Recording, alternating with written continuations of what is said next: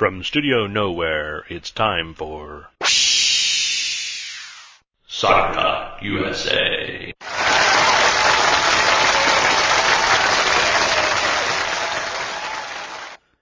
Welcome to another edition of Soccer Talk USA. I'm your host, Mark Cedar. This is episode number 294 for the 6th of June, 2011. And an interesting show for you tonight. We're going to talk about a number of different things. We've got, I'll talk a little about the FIFA stuff. We've got I saw an international friendly from a few years ago that I'll talk about. And obviously we had the USA-Spain game and Euro qualifying, 2012 qualifying for England, and of course some MLS stuff. So let's dive right in and talk about stuff. Now, I haven't talked a lot about the FIFA mess, but I've been following it a little bit.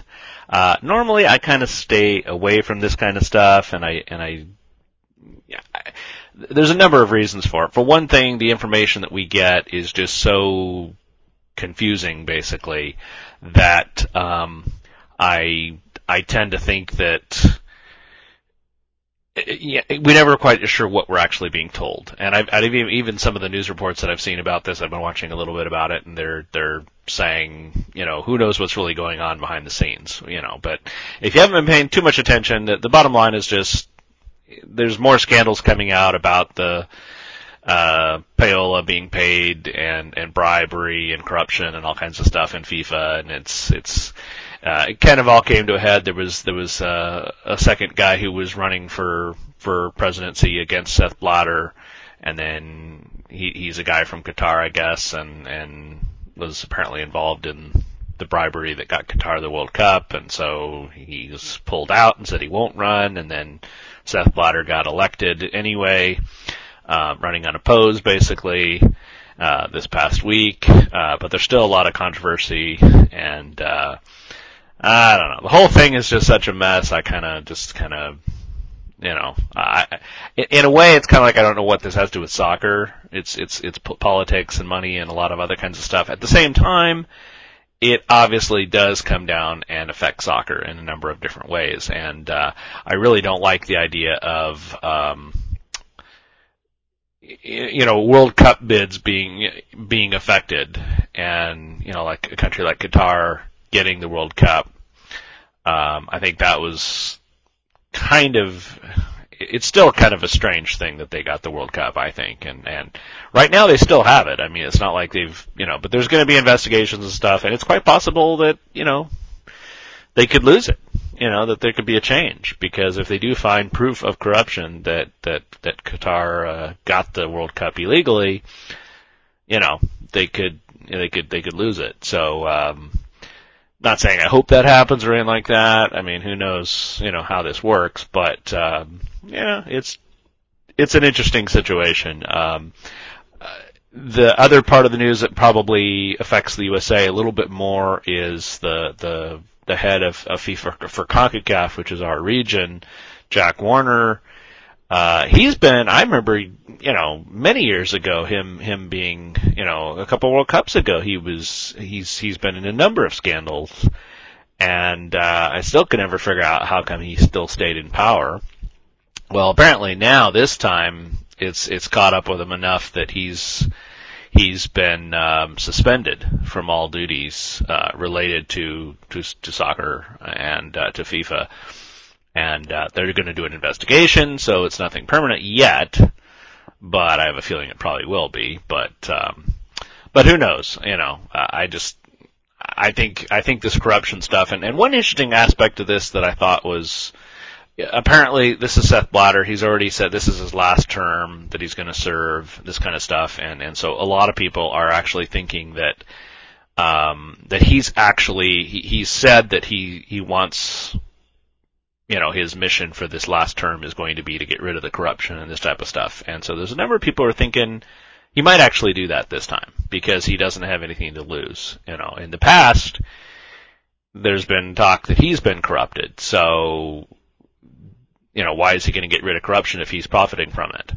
But now that he's basically done, maybe he actually will, step up and do something. So it'll be interesting to see where it all goes. I don't,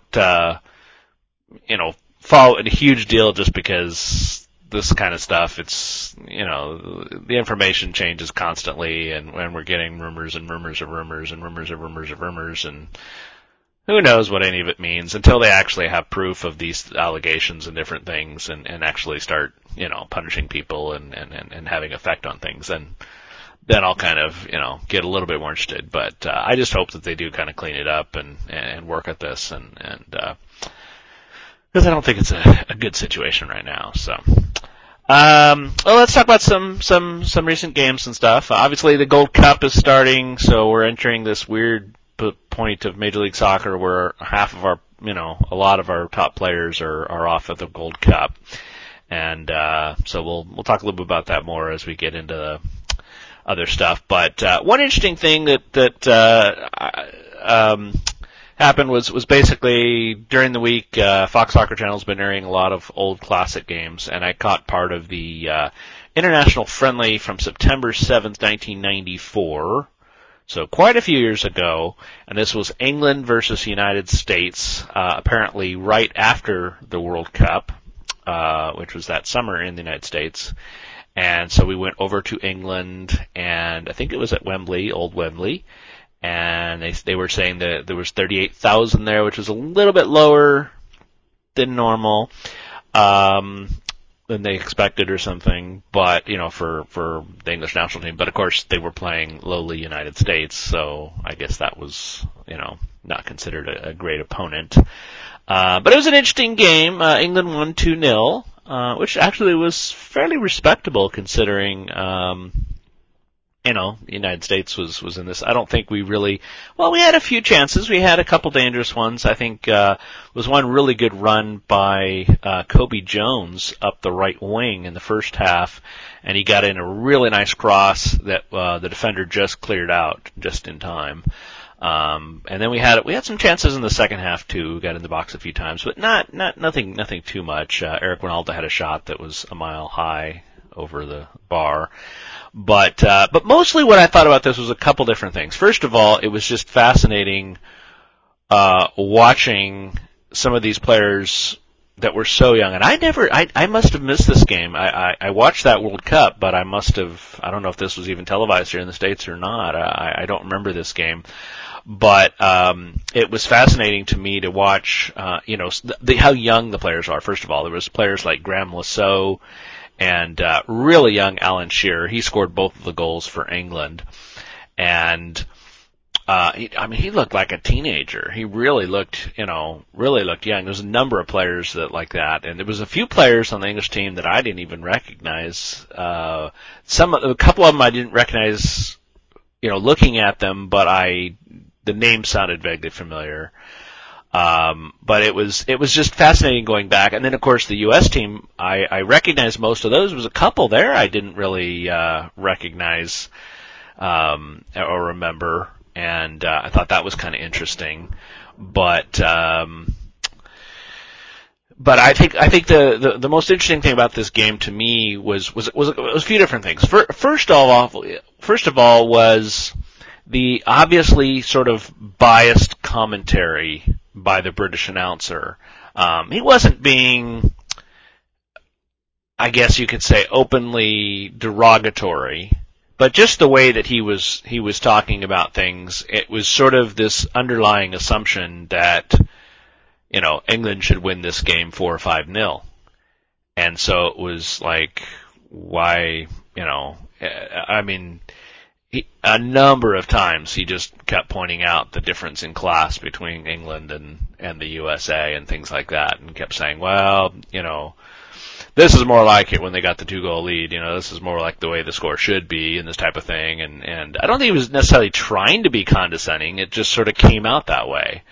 And I just thought it was kind of fascinating because it really shows how far the U.S. has come, because now when the U.S., even in this game against Spain, the best team in the world, now obviously it wasn't our best team, but even against that, there is a certain amount of respect for the United States now. I mean, after all, we did beat Spain a couple of years ago, so, it's not like it's that outrageous that we're that far down. And of course in 1994, it was a big shock that we actually got out of the group in that game. I remember in that World Cup, we were the host, and we were widely considered to be, we were going to be the first host of the World Cup that did not advance out of the group. And miraculously, we advanced out of the group, and everybody was like, how'd they do that, But they were complimentary in this game. They were complimentary. Like, for example, when Eric Ronaldo came on in the second half, they mentioned that he had a great free kick goal against Switzerland in the World Cup and things like that. And, they were complimenting a number of different players. I thought it was fascinating to see, Brad Friedel was in goal. He had hair. He looked really young. He looked skinny. And, he just looked so different. And, apparently it was him and one other U.S. player, I can't remember who it was, that both of them were having trouble getting work permits. They were both supposed to go play for English teams and couldn't get work permits and couldn't get over. I think, Brad Friedel was supposed to go to, Newcastle. I think he was going to Newcastle. They said he was going to go to Newcastle, but then he couldn't get a work permit, and so they were, the commentator was making comments about that, and I thought that was, it was really interesting. But mostly, I think this game, it was just fascinating to go back in time and watch some of the, the classic players and see the way that those, players like Reyna and, Joe Max Moore and a lot of these players that we've forgotten, both on the English team and USA team, players that I hadn't thought about in years. And, it was just really interesting. It was really interesting. And England definitely dominated and deserved it. I don't think USA did that much offensively, but for a friendly and stuff, it was, and considering the time period and everything, not that bad of a result for the USA to only lose 2-0, and the commentator, they really thought this should have been a much higher score, Speaking of a much higher score, I think the, international friendly on Saturday, USA-Spain, I just don't quite get okay, Spain won this one 4-0. I'm not even going to get into the description of the game because what's the point? Okay, I just don't understand the point of this game. When I almost missed this, first of all, because I knew that we had the World Cup, the Gold Cup coming up on Tuesday, and I had that all scheduled on my DVR. And I think at one time a couple weeks ago I heard something about USA Spain, or I don't know if I heard it. I don't know. It didn't really register.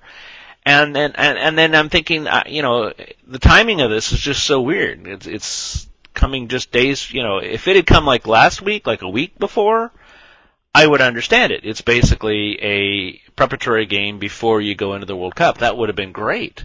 But to do it like 3 days before your opening game in the Gold Cup, we could not play our best team. We could not wear out Landon Donovan and all these players, because we need them on Tuesday when we actually play the Gold Cup, because that's a serious tournament for us. We need to win that tournament. And so so we basically put out a bunch of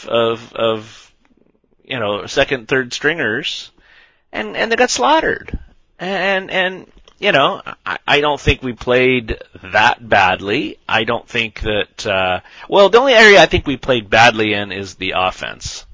I don't think we did very much offensively at all. And of course our defense sucked. But again, we're playing against Spain, the best team in the world, so I don't even really consider, there was a couple cases where I think we made it really easy for Spain.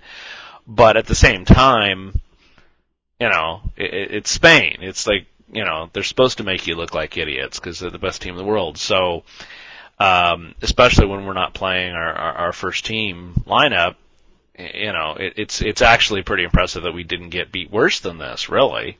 It could have been 4 or 5-0 in the first half. There was a penalty, there was an offside goal that they didn't count, because they said it was offside and it wasn't, and there was a penalty appeal, a few other things that could have, easily, not to mention saves that Tim Howard made and other kinds of things that, it could have been much, much worse. But anyway, I just don't get the point of this. I just don't understand what I don't know if it's just sort of a situation where this opportunity came up to play Spain and the USA just said, well, hey, we got to play Spain, let's just take it. And they took it without really intending for it to be a competitive match. I still just sit this and I'm like, I just don't get it. I just don't get the point of it. I was basically bored, and I didn't really care about the result because when I saw our lineup, I'm like, we're not even playing, our real lineup. Well, what's the point of this? We're going to get beaten really badly, and of course we did. Because Spain obviously played their full lineup, and so I just didn't even, I just don't get it. I just don't get it. Doesn't make any sense to me, but I don't know if it's just to sell tickets at the, because they did have like 68,000 or something there, so it was a pretty good sellout. So anyway, that's enough about that.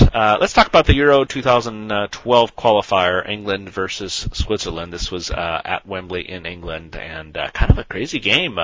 England start with several gilt-edged chances so early on that this just felt like it was going to be a cakewalk for England. I mean, they were, I think about 4 minutes in, they'd already had like 3 chances on goal, and it just looked like, and they were just like waltzing into the box, and and you just thought, wow, they're going to run away with this. And it just kind of felt like that. And then all of a sudden, out of nothing, 2 free kicks for Switzerland, and they're 2 goals ahead. Just boop, like that. And the first was a free kick that just basically curled through the entire box. It was actually quite a ways away, and kind of one of those balls that's just curling, into the box, and you just, 3 or 4 people leaping to head it away or in, and you just think, obviously somebody's going to head it, and then nobody headed it, and by the time Joe Hart saw it, it was back behind him and in the goal. And so, then just like literally, I think just a moment later, just a minute or so later, they get a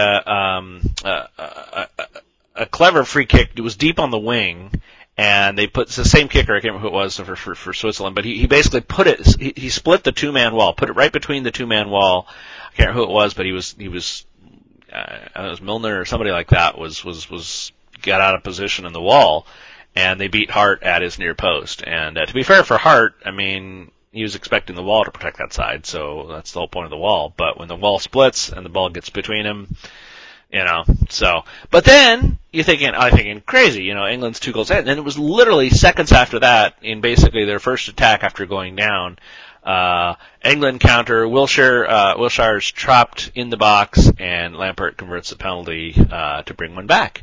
And then Ashley Young comes on in the second half, and just 5 minutes later he scores a low drive to the far post. And then England pretty much dominated after that. They had a chance by Bent, blocked, and then a moment later Bent missed an empty net on the rebound of a Young shot. Young, the keeper parried it, and it went right to Bent, open goal, and he just skied it. Really frustrating. And then Switzerland, they had a shot that went just wide in stoppage time. I think that was probably their best thing after England equalized. And then England should have gotten it. They had an incredible chance for Downing in the final seconds, and the ball basically bounced out to that right wing, open there. And to be fair, it was hard to see exactly if he could have actually scored. There were some defenders in the box and the keeper in the goal, but he basically hit side netting, and it was pretty much the last kick of the game. They blew the whistle right after that. So if he had actually put it on frame, who knows what could have happened? He could have been the hero and gotten a 3-2 win. And otherwise, and it finished England 2, Switzerland 2, and pretty shocking result, really, for England. So I did not think that they played that impressively, considering who they were playing against and everything. I thought Switzerland did pretty good, considering. But I think a lot of questions about England. So interesting. But they had no Wayne Rooney. He was out suspended for yellow card accumulation, and some other things like that. So, but still, they should have done a lot better. And this wasn't like a Switzerland side that sat back for a 0-0. I mean, they were actually attacking a lot, which was surprising. So you'd think that with them coming out like that, England had a ton of chances. They just couldn't finish, and Well, let's talk Major League Soccer. A bunch of games this past week, so we'll begin with some of the midweek ones. Chivas Vancouver. Vancouver had the best chance in the first half in their first match under new coach Tom Sohn, when Hasley got into the box, cut it back to his left, and then curled one off the crossbar. But after the break, Chivas scored practically off the kickoff. LaBroca charging forward up the middle, knocking in a grounder from way out beyond the D. But it only takes the Whitecaps 3 minutes to equalize as they get into the box and have a shot block that comes over to Camilo, who curls it into the top corner.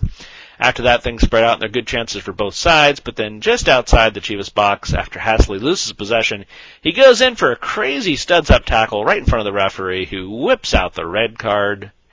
Yikes, that's his third red of the season. He's got a bucket full of yellows, I think 5 yellows or something.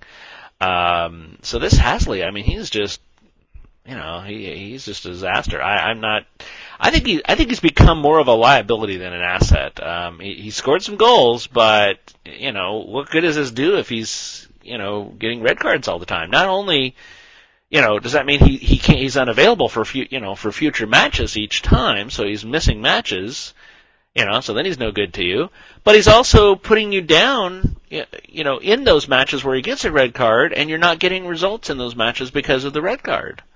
So I think he's really hurting the team. I'm not a big fan. So, and this particular tackle, I mean, he was going after Zemansky's planted foot, which it could have been a disaster because when you have a foot planted and you get tackled on it, I mean, it's a broken leg. But lucky for Zemansky, he leaped out of the way just in time to avoid the actual contact, and and after the red card, the field really tilted in favor of Chivas, who just dominated in the Whitecaps box, but they couldn't actually score.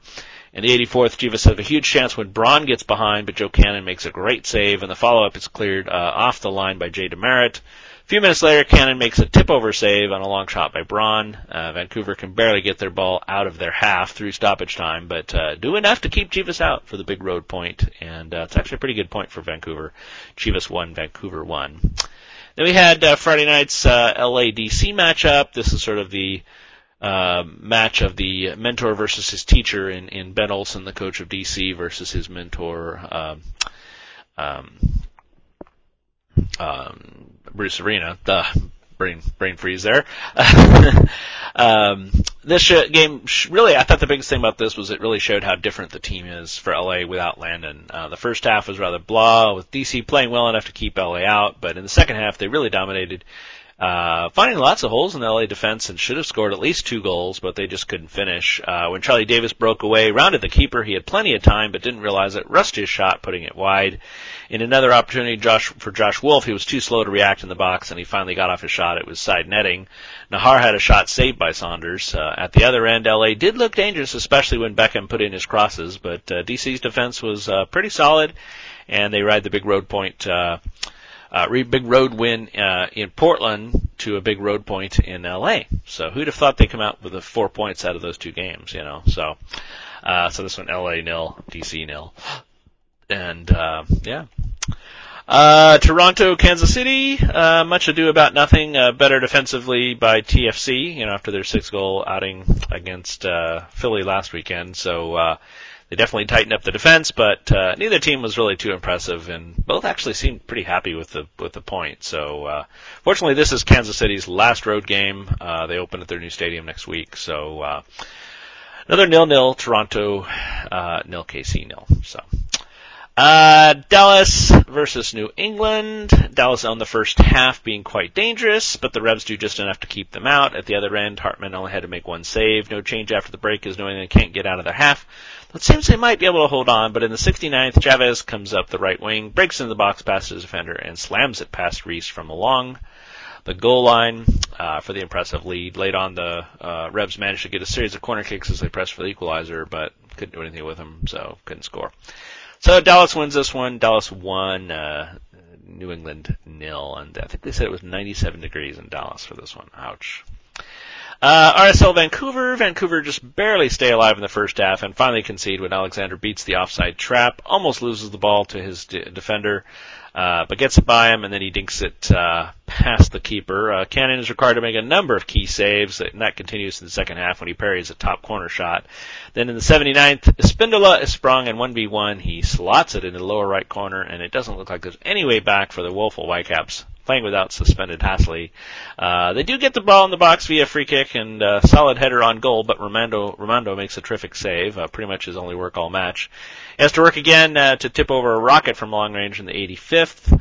RSL actually defend throughout stoppage time, but comfortably hold on, really. So RSL 2, Vancouver 0. They had the big Chivas-Portland match. Portland still trying to get their first road win. Both teams were sloppy in the first half, spurning chances with Portland giving the ball away too much and Chivas fouling a lot. I think they had 3 yellows for them in the first half. Chivas were the more dangerous, forcing 3 critical saves out of Troy Perkins. One of them was amazing. But towards the end of the half, Portland had a few chances, including a nice break by Chara with a nifty through ball for Palaza, but unfortunately the cross just missed Cooper in the box. In first half stoppage, Chivas should have gone ahead when Justin Braun was left wide open in the 6-yard line with a perfect cross onto his head, and he somehow hit the header wide. Wow, huge miss.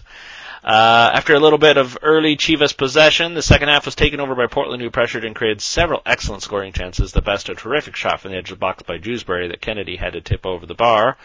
But then an hour in, there's a defensive breakdown from Portland as Labroco breaks through right up the center for Chivas. But Perkins is huge in goal, blocks the shot, and the danger is cleared. Portland have chances at the other end, but nothing too dangerous. And then Chivas counter in the 70th with Nagamura getting up the right wing, curling in across to the back post where Mondaini, back from his 4-game suspension, taps in the go-ahead goal. Immediately, Portland try to come back with a great chance above the D as Dewsbury's low shot is palmed away by Kennedy. Kennedy was my man of the match for Chivas. He definitely kept them in this one. Then Chara had a beautiful ball in the box for Eddie Johnson, but his shot was crucially blocked out for a corner kick. With 5 to go, Dewsbury puts a long-range free kick that nearly gets by Kennedy, but he just gets his fingertips to it before Horst can head it in. Timbers get stretched out in the final minutes as they push forward, but Chivas just want to waste time, not score, and Portland can't find that final pass and can't get that first road win, so they drop another one. So Chivas 1, Portland 0. I will say that I wasn't that disappointed in this one. I thought, it's disappointing that Portland loses games like this that they should be able to get a result from, because this was definitely one that they could have gotten a result from. But I think, as the team gets better, they will start getting results from games like this. But right now, I don't think that they played that badly, and it's a lot closer. Portland easily could have won this one. Could have easily won this one. I'm not saying they deserve to win it, but they certainly, they created some chances. It wasn't like, they didn't create any chances and really played badly. They didn't play that badly. It was just, one defensive mistake really is what cost them. And, that's concentration and a number of other things. So, we'll see what happens. But, let's see, San Jose, Houston, fairly even first half with good chances for both. San Jose had more opportunities, but then Houston's were more dangerous, forcing some good saves out of Bush. The second half things spread out and were more end-to-end. Or even more end-to-end, but neither side could break through. It appeared the makeshift lineups for each team employed wasn't going to be enough to do it. Then about halfway through the period, San Jose sprung Steven Lenhart. He was a half step offside when the ball was played, but the flag didn't go up. It was really tight. But he was off. But he got into the box to lay a diving header into the corner for the lead. That inspired Houston, who attacked and nearly scored on several occasions, but last-ditch defending and good goalkeeping kept the clean sheet as Bush made a dramatic save in the first few seconds of stoppage time. A moment later, Simon Dawkins started a play for San Jose in the midfield, feeding Convey. I think it was Convey. Lenhart was alone up top. He seemed the obvious play, with the defenders crowding toward him in anticipation, but Dawkins continued his run up the middle, and Convey sprang him, and then 1v1, Dawkins finished off the game by rounding Tally Hall, and that's all she wrote. So San Jose 2, Portland 0. Houston 0. Looks a little more lopsided than it really was, because Houston actually played pretty good, and were in this for most of it, and really could have. They definitely had a lot of scoring chances, and basically San Jose had to do a lot of saves to keep Houston out. So, but it was just that offside call that they didn't get, and then last basically as they're pushing forward at the end, trying to get that equalizer, get stung on a counter, and very nicely done, But if it hadn't been 1-0 at that point, would Houston have been playing like that? So I didn't actually see the Chicago-Seattle game, but I heard it was 0-0, so nothing to lose there. New York-Columbus. New York get off to a great start with Bellucci curling a ball toward goal that Hesmer has to one-hand out. It's a warning for the crew don't listen to, because a little while later, Rogers gets the ball on the wing, finds Bellucci at the edge of the box. He slips it past Hesmer for the lead.